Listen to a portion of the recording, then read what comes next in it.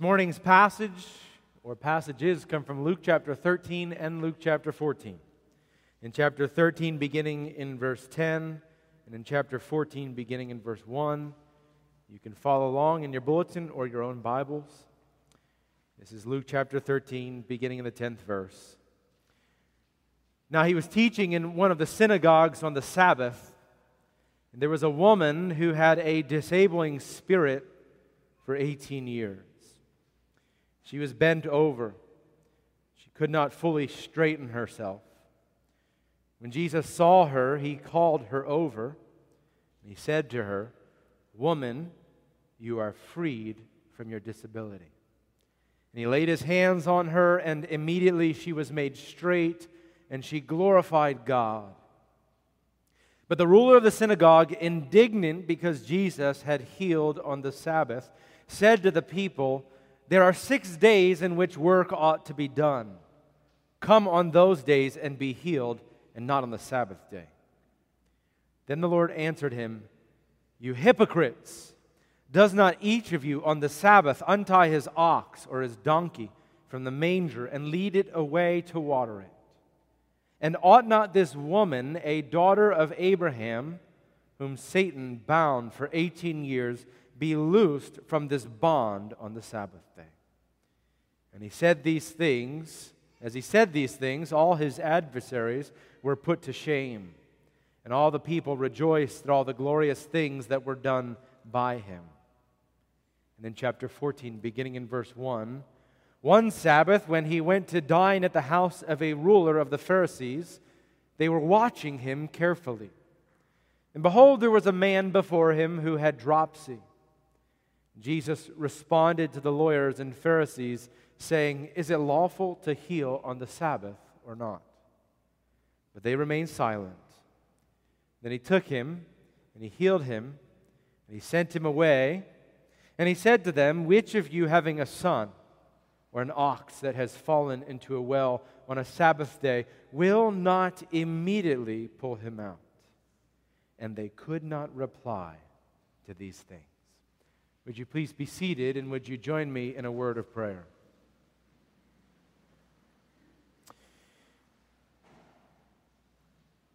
Father in heaven, we ask that you would be here with us this morning, that you would work through the proclamation of your word, that you would use your word by the work of your Spirit applied to our hearts, that we might turn in repentance and glorify you.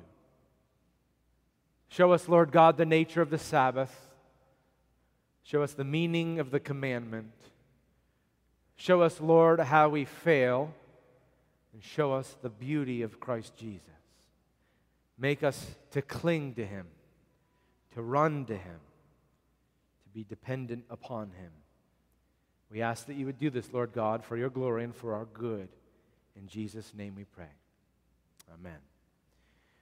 Just as a brief reminder, in case this is your first time here, there is a kids' gym in the back of the room, and the sermon is being broadcast there. If you need to go there with your children, or you need to go there to get away and get some space while still listening to the sermon, it's available to you. There's a special needs area outside this window. If you need to hear the sermon with a little bit less going on, that's happening back there. And there is a nursery at the front of this building. All of those are available in case you need them. You know, I think with many biblical characters, it is often very easy for us to imagine ourselves in their shoes. I don't know whether that's just the nature of our imaginations, or we can credit that to children's television shows like Adventures in Odyssey or the greatest Bible stories. But for many characters in Scripture, we have a very easy time of imagining what the scene was like. We can imagine ourselves with Zacchaeus in the tree waiting for Jesus to come down the road, or with David as he prepared to battle Goliath, or with the disciples as they were in the upper room with the Lord Jesus Christ. But often, one of the characters or sets of characters that we have the hardest time envisioning ourselves in their shoes, I believe, would be the Pharisees. we don't often see ourselves in the shoes of the Pharisees. To us, they appear to be a rigid, almost robotic group of people who don't have a compassionate bone in their body. They could care less about the people around them, and they only care for their rigid systems of doctrine and dogmatism. I think often when we read about the Pharisees, we actually find a little bit of satisfaction because we can always find a character in Scripture to compare ourselves to that is certainly worse than we are. And that feels good, doesn't it? Somebody who is in a much worse predicament than we find ourselves. This morning, though, as we look at both of these passages, one of the things I hope you see is not only are the Pharisees not that much different than we are, but often the conclusions they make in Scripture have a sense of logic and even a sense of wisdom, at least at first blush, when we see the conclusions they make. This morning, as we look at this passage and we talk about the nature of the Sabbath, we're only going to talk about two things. First of all, a biblical history of the Sabbath. And I think as you see the tracing of the idea of the Sabbath through the Old Testament Scriptures, you will see why the Pharisees make the conclusions that they make. You might even resonate with them. And then we'll talk about the true nature of the Sabbath through the words and the actions of Jesus himself. Okay? So beginning with the biblical history of the Sabbath, you'll probably remember that this is not the first occasion that there's a controversy on the Sabbath. This is the third and fourth occasion of this very thing happening. In Luke chapter 3 and in Luke chapter 6, the very same thing happens. This will be the last occurrence of this issue in the Gospel of Luke. We see here in chapter 13 and chapter 14. Now, the biblical history of the Sabbath is very simple, I believe. Where we begin, I think we can begin in Exodus chapter 20. In Exodus chapter 20, the Lord God is giving the law to Moses for Moses to deliver to the people. And you remember as he gives the 10 commandments that the fourth commandment concerns the Sabbath. And in Exodus chapter 20 and verse 8, the Lord God says, "Remember the Sabbath day to keep it holy. 6 days you shall labor and do all your work, but the seventh day is a Sabbath to the Lord your God. On it you shall not do any work. You or your son or your daughter or your male servant or your female servant or your livestock or the sojourner who is within your gates. For in 6 days the Lord made the heaven and the earth and the sea and all that is in them. And He rested on the seventh day. Therefore the Lord blessed the Sabbath day and made it holy." See, in a very short sequence of just a few sentences, the Lord God provides this great reasoning for the people of God to honor the Sabbath and keep it holy. He says that on 6 days He worked, but on the seventh He rested. Therefore, they ought to do the same thing. And not only does He give His reasoning, but He gives a very thorough explanation. This is not only for you, but it's for your daughters and your sons and for those who are in your household and the visitors who are within your gates. This is a comprehensive command. And He also gives this underlying principle that you are to keep the day holy. Twice He says, "Keep the day holy as unto the Lord." The meaning of the command seems very simple and straightforward. But what happens when we introduce real people with real problems and real issues in the world? Everything gets complicated, doesn't it? And if you begin tracing the Sabbath and the principle or the command of the Sabbath through the Old Testament Scriptures, you begin to see that Israel has a very contentious relationship with this idea of the Sabbath. As a matter of fact, if you pick up any of the prophets, you'll find that one of the largest issues that seems unresolved within all of Israel is the breaking of the Sabbath. For the Lord God often speaks in a very condemning voice to the people who are violating his commands. The first most prominent breaking of the commands is idolatry. The people are often involved with idolatrous worship. But the second most prevalent issue that's addressed in the prophets is the violating of the Sabbath. It's kind of surprising, isn't it? Even more so than, for instance, their lack of care and concern for those who are in poverty, for the widows and orphans, which is a huge issue in and of itself. The prophets, even more than that, must address the violating of the Sabbath. I'll give you an example. Ezekiel. Ezekiel is a prophet who wrote in the 600s BC. And he's writing to Israel, and he's warning them of the judgment that is coming. And Ezekiel mentions the breaking of the Sabbath at least 32 different times in the book of Ezekiel as he speaks to the people of Israel. Let me give you one example. In Ezekiel chapter 20, Ezekiel the prophet says in the 13th verse, "But the house of Israel rebelled against me in the wilderness. They did not walk in my statutes, but rejected my rules, by which if a person does them, he shall live." You see, Ezekiel is speaking about the disobedience in the wilderness of Israel. And he's connecting it with their ongoing disobedience. And then he says, "And my Sabbaths they greatly profaned. Then I said," the Lord God said, "I would pour out my wrath upon them in the wilderness to make a full end of them." As Ezekiel says, listen, there was a problem in the wilderness. The people of God were in disobedience. And what was one of the foremost issues in Israel was the violation of my Sabbath. And the Lord God said, "I will pour out my wrath upon them, for they have violated my command." You fast forward a little bit, you get this very same idea in the book of Nehemiah. You remember Nehemiah? We read through Nehemiah a year ago, and I know it seems like it's so long ago. You might be thinking, Nehemiah, did we ever look at Nehemiah? It was a year ago. We looked at the book of Nehemiah. And you remember what happens in the book of Nehemiah? The people are in captivity in Persia, and they're allowed to come back to Jerusalem to begin the rebuilding of Jerusalem. And they begin with the wall. And in 57 days, they rebuild the wall around Jerusalem. And the people are jubilant, and they're praising God, and things are amazing in Jerusalem. And Nehemiah says, well, it looks like you've got it all together here. Things are in order. I'm going to return to Persia, and I'll be back. Okay? And when Nehemiah returns to Jerusalem a few years later, he finds chaos in Jerusalem. And you remember the biggest issue, the thing that bothered Nehemiah the most? The people were not honoring the Sabbath.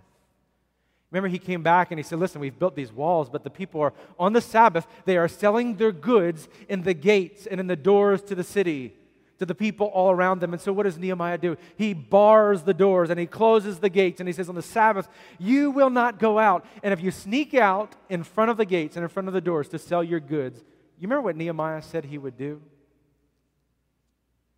Chapter 13, verse 21. But I warned them, I said to them, why do you lodge outside the wall? If you do so again, I will lay hands on you. From that time on, they did not come on the Sabbath. Remember that? I will lay hands on you. It's kind of like the pre-modern version of we're going to throw down. There's going to be a brawl. Okay? It's not going to be pretty. Nehemiah must have been an intimidating man. The people repented. They stopped the violation of the Sabbath, okay? Now, the reason I want you to know the history of the Sabbath through the Old Testament is very simple, okay? If you begin to trace this concept through the Old Testament scriptures, and if you see the results of the disobedience for the violation of the Sabbath, which ultimately results in their captivity in Babylon and in Persia, you can quickly begin to see the conclusions of the Pharisees, okay? You see, from the 400s, the time of Nehemiah, the 400s onward, everything that happens in Israel is done under the shadow or in light of the captivities in Babylon and Persia, okay? So everything that is done in Israel now is kind of in response to that. Well, we don't want to ever be in captivity, so what do? How do we respond to that? You can imagine a hypothetical conversation between Jim the Pharisee and Bob the Pharisee, okay? And Jim the Pharisee saying to Bob, Bob, isn't it great to be back in Jerusalem? Yeah, Jim, I love it here. We're free, and we've got our place, and we can worship God. This is terrific. Yeah, Bob, I agree. And we need to make sure that we never do anything to break God's commandments again. Yeah, Jim, you're exactly right. And I've really been working on that. Yeah, Bob, what do you think about this Sabbath thing? I mean, I know there's a big deal in the Old Testament. I know that Nehemiah speaks about it, Ezekiel speaks about it. It seems very serious. Yeah, we need to honor the Sabbath, Jim, but how do you do that? Well, it says not to work on the Sabbath, Bob. But what is work? Well, I don't know, Jim. Sometimes in the morning when I get up and I have to get my kids dressed and get them out of the house, that feels like work. Does it mean I can't do that? I don't know, Bob. What do you think? I don't know. I mean, to go to the synagogue on Sabbath, you get all hot and sweaty walking down the road. Is that work? Can I do that? I don't want to break the commands of God. You see how naturally the conversation comes. What happens in Israel from the 400s BC to the time of Christ is that well-intentioned people who wanted to obey the commands of God began to create more and more clarifications of the law. Okay? If the law was vague to them, they began to define it. Very specific. What we get, you get the writings of the Mishnah. Okay, you've heard of the Jewish Mishnah, the additional writings that clarify the Old Testament scriptures. What we get concerning the Sabbath is something called the 39 melachot. Okay? Don't need to worry about the melachot part. That's 39. 39 categories of work that is prohibited on the Sabbath. And if you get your hands on this, you're going to find pages and pages, and you will know in detail what kind of work is prohibited. There's two categories that I find comical, so I wanted to share them, okay? First of all, one of the 39 that is prohibited on the Sabbath is writing, okay? Writing is considered work. So I wanted to let you know you may consider yourself a strict Sabbatarian, but you're sitting here, and if you're taking notes, which I hope you're doing, you are violating the Sabbath, okay?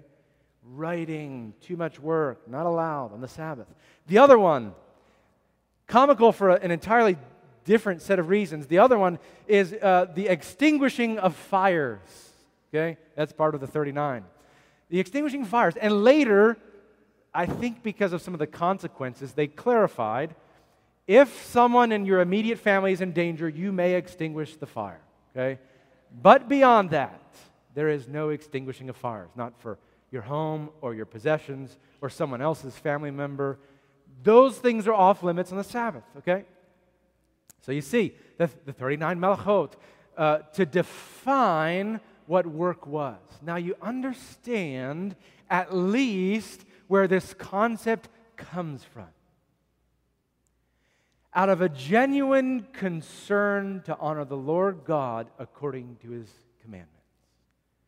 Now why do I share that with you? It's a biblical history of the Sabbath, a brief biblical history, but I share it with you because I want you to be aware that the danger still exists for us, doesn't it?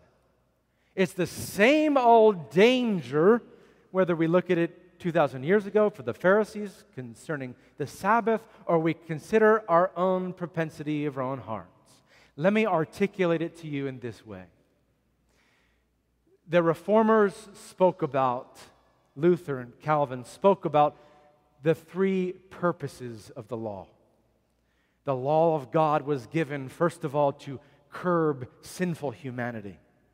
And it was given with consequences so that the sinful heart of man would not be as sinful as it could be because of the consequences of the law. The law was, secondly, it was given to serve as a mirror, because when you look into the law, you see the righteousness of God and you realize very quickly the sinfulness of your own heart. And the third reason that the law was given was for the people of God, that they might have a pathway for the understanding of the character and nature of God and how we ought to please Him. And if you think of the law, John Calvin said that was the primary design of the law. He said the other two purposes, yeah, they're good, they're biblical, but the law was primarily for the people of God, that they might know how to please God. Not how to justify themselves, which is the corrupt way they viewed it, but how to please God. Right? And so here's the idea. There's the law, and the law has been given to us. And the Christian who is saved by faith is fleeing from sin and fleeing towards Christ and His righteousness. And they have in them the working of the Spirit, which is producing a willingness to move towards God, a desire in their heart that they might be near Him and like Him. That's how the law works. And so we read it and we might say, wow, that's hard. And it gives me a reality check. But at the same time, we say for those who are in Christ, it makes me want to move towards God as He reveals Himself because I see His character in this law. If you understand that purpose of the law, then you really understand the problem with what the Pharisees were doing. What the Pharisees were doing is very simple. They're saying there's the pathway to understanding the character and nature of God. And what we're going to do along the pathway is we're going to build a brick wall on this side. And then over here we're going to have a fence.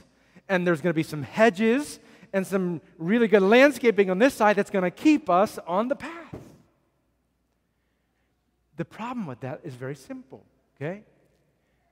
For those who are saved by faith through grace, or saved by grace through faith, in whom the Spirit of God dwells, they need no wall or buffer to keep them on the pathway to God. They have in themselves the now born in them through the Spirit desire to be like God, to be near Him. And so it provokes a question, right? The Pharisees are building these walls. There are no walls high enough or wide enough or deep enough or broad enough that will keep someone who is not in Christ on the pathway to glorifying God. That is impossible. It cannot happen. And so one of the questions that this provokes is very simple. Do you find in your life a hatred for sin, a repelling away from it, a desire to flee from it, and the desire to be near unto God for His righteousness? This, the Bible speaks about as one of the primary fruits of the salvation that is born in us through the Spirit of God. If it's not true, then you've got some more questions to ask. Why do I not hate my sin? Why do I not love the righteousness of God? Okay?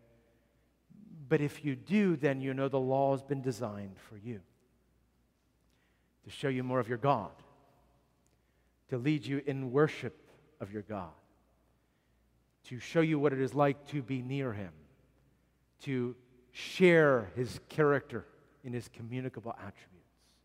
That's what the law was designed for. That is a history of the Sabbath. Now, let me say the second point here, very simple. It is the nature of the Sabbath. If the Pharisees had gotten it wrong,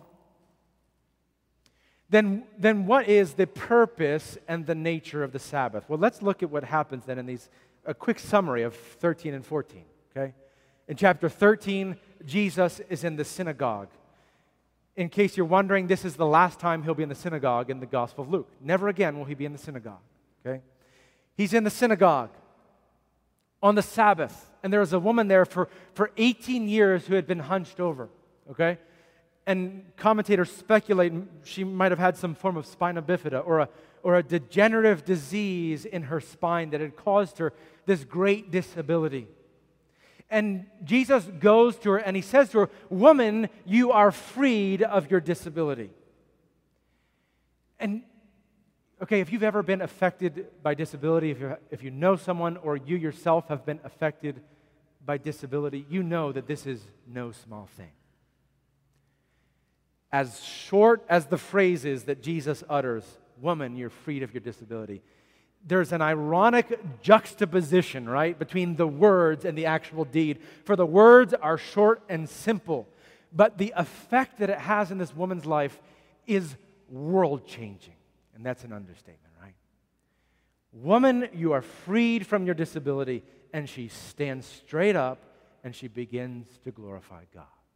It's an amazing thing that happens in Luke 13. In Luke chapter 14, Jesus is at a dinner with a Pharisee on the Sabbath. And when you read that, you're probably thinking, like I did, you think that Jesus would get tired of going to dinner with the Pharisees. Or that the Pharisees would learn this isn't going to go the way that they thought it would. Okay? But yet again, here we are, dinner with the Pharisees, with a Pharisee on the Sabbath. And what happens? There's a man there who has dropsy. Dropsy is a condition where the stomach is swollen or the stomach cavity is swollen. And dropsy is not the particular problem. It is the symptom of either organ failure or a terminal illness, okay, like a cancer. All right, so dropsy is not the problem, but dropsy is the evidence that something is seriously wrong for this man who's in the home. Now, the man who has dropsy in chapter 14 appears in a pretty odd place, at least a place we would not expect him. He seems to be a fish out of water. Let me tell you why. The passage doesn't say that he's related to the Pharisees, a son or a member of the household. It appears he's not. And for a man who is considered unclean to be in the home of a Pharisee on the Sabbath was a weird thing. Something we would not expect to see. And so I'll tell you what, most commentators believe that the Pharisee, it means to entrap Jesus. And actually, this is a pretty cruel joke. He has invited this man into his home as the prop, okay? Come on in, join us for dinner. Yeah, we don't know you, but we love you. Come on in. And what he's doing is he's setting up a scenario in which Jesus would have only two bad choices. That's what the Pharisee's thinking. And then we're going to get Jesus. You see how terrible that is? It is a sad joke. Shows maybe the sinfulness of the Pharisee's heart. Okay? And Jesus, it doesn't say how Jesus does it, whether he speaks or whether he touches the man, but he heals the man and he says, you are healed. And the man with dropsy is healed. Now, the word healed and the word freed in chapter 13 and chapter 14 are both in the perfect voice, which means simply that they are actions that are done and they are completed. Once done for all. There's no ongoing implication. Both of these words are words in which Jesus says, you are healed, you are freed, it is complete. There's no follow-up appointments. Come back in 3 months to see me, see how the cure is going. This has been completed. You are freed and you are healed. The striking thing then in the passage is the response of the people who are there. The response of the synagogue leader, the response of the Pharisee. In both instances, they are indignant. And you can see how terrible the scene must have been, right? They are there witnessing the miraculous work of God, and it is obvious that this is a work of God. The woman stood straight up. The man with dropsy is healed. And if a man with dropsy is healed, I would imagine there's something very physical about what you could see had happened to this man. And in both instances, having witnessed the miraculous, these people who are there, they miss the point completely. And they begin to flip through their 39 categories saying, is this allowed on the Sabbath? Like, there's the farm animal part, and there's baking bread. That's definitely not allowed. And here's how far I can walk on the Sabbath. But where's the category about healing? They can't find it, but they're flipping through their pages trying to figure out, is this approved on the Sabbath? And the absurdity of the situation is exemplified by chapter 13, verse 14. I've underlined it in my Bible because every time I flip through here, I want to see it and I want to kind of laugh out loud at how absurd this verse is. The leader of the synagogue says, there are 6 days in which work ought to be done. Come on those days and be healed, and not on the Sabbath day. I imagine a scenario in which someone is there in the synagogue and they're saying, okay, come Monday. What time? It's like an early morning appointment or an afternoon appointment. Casual dress or business dress? How long will the appointment take? Okay? Because the leader of the synagogue is treating the miraculous healing like it's another thing in the work week. It's a Monday through Friday, and listen, when we get done our chores in the morning, then we can address the healing later in the work week. It seems so absurd the way he phrases it. And we know that the leader of the synagogue has no power to heal anyway. So what does he expect is going to happen? Jesus is there, Jesus will be gone, and the people who need to be healed will still be there. Absolutely absurd is the response. But you see what Jesus says in both circumstances. He gives these great examples, okay? And he begins to clarify exactly how the Pharisees were wrong. And he gives examples of their livestock, right? And he says, in the first instance, if you have an ox or a donkey, aren't you going to untie them on the Sabbath and let them drink water? Of course you will. Of course you will. Every one of you would. And in the second instance, if you have a son or an ox who falls into a hole, won't you get down and help them out of the hole? Of course you will. It's an argument from the lesser to the greater. If you will help an ox or a donkey, if you will lead them to water, why would you not have mercy on a daughter of Abraham, on a son of God who desperately needs your help? You see, as Jesus does this, he clarifies the nature of the Sabbath. He clarifies the nature of the Sabbath, you see, because this is not simply Jesus saying, well, this is what is permissible or allowable on the Sabbath. This is Jesus saying, this is the nature of the Sabbath. This is the design of the Sabbath. It was designed to be a sign to man of the beauty and character of God, of what it would be like to be near to God.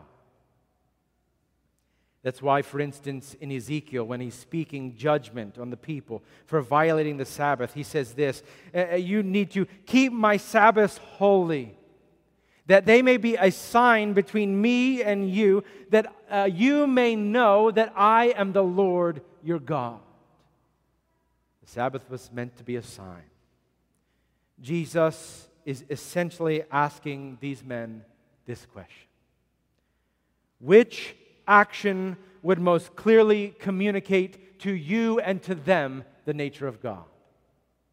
A, option 1, ignore the suffering, turn my back, and act pious on this Sabbath day.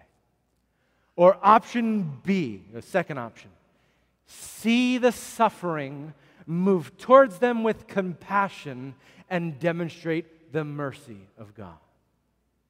See, in this, Jesus is clarifying the nature of the Sabbath. It was meant to be a day that depicted to us the nature of our God. Soon after these events in Luke 14, following this, as we lead up to Christ's crucifixion, Jesus himself would demonstrate the nature of the living God by showing mercy to those who deserve no mercy. So for 6 days we're to labor in this world by the work of our hand for the profit of worldly payment and worldly goods. But on the seventh day, for 1 day every 7, by the design of God, that day ought to be one that is devoted to our kingdom identity, to who we are in Christ Jesus, to a celebration of the wonderful, miraculous death of Christ and the love of God. This 1 day is meant to be 1 day a week where we, the people of God, we say, oh, this is what God is like. This is what God is like. This is what heaven will be like. This is what the future heavens and earth will feel like. This is what it is like to be among the people of God. This is what it feels like. This is God's day. The day that reflects His nature and character. You see, if that was how we approached the Lord's Day in principle, so much would be different. We wouldn't be inclined to say, well, do I have to stop my work for that 1 day? Do I really have to stop? You know what we would say? We would say, do I really have to stop my Sabbath on Monday? Do I really have to stop? If this was the way we looked at the Sabbath, you know what? There wouldn't be many boring and listless sermons, okay? Because preachers in all of the church would be so concerned with the magnitude and the privilege of the proclamation of the Word on the day that the Lord God has set aside for the demonstration of His character, that they would be invigorated with the joy of the gospel, and they couldn't help but overflowing with that joy and the proclamation of the Word. There would be no big TV personalities and televangelists who would be abusing the church. And I know many of you are listening to those podcasts lately. Okay? There would be none of that. Because they would see their role as those who demonstrate the nature of God to their people each and every week in the proclamation of the Word. Brothers and sisters, our time each Sunday, each Sabbath together, the time that we spend afterward in our homes is meant to be set aside, not as a simple inconvenience to us, like, oh, God's testing our faith, seeing if we can actually do this, but as a sign of the immeasurable riches that await us in glory. I don't know exactly what heaven is like, but I can tell you this. Our time together here this morning is meant to be our best version of that. It's meant to be our best impression of that. Do you grasp and understand and experience the true nature of Sabbath rest? Do you long for it each week? Do you count down the days till it comes again? I know I do. Last 2 weeks, while we were gone watching online, it just wasn't the same. I know I do. This is the Sabbath. This is the sign for you of what God is, of what He has done, and of what He will do for you. Let's pray. Father in heaven, we thank you, our Lord and our God. We thank you that you have given us a day, a Sabbath day, to honor and glorify you and to rest. And we know that you have told us that the Sabbath is but a foretaste of the eternal Sabbath rest that we will one day experience with you in eternity. So we ask, Heavenly Father, that you would work among your people throughout the world each and every week as they gather together to worship you, that you would work among them to show them in an earthly way the reality of your heavenly Sabbath. We thank you that we have this rest in Christ Jesus, who is our Lord. We thank you for the mercy that He has demonstrated to us on the cross. We ask, Lord our God, that you would continue to make this true among your people. In your name, we ask this. Amen.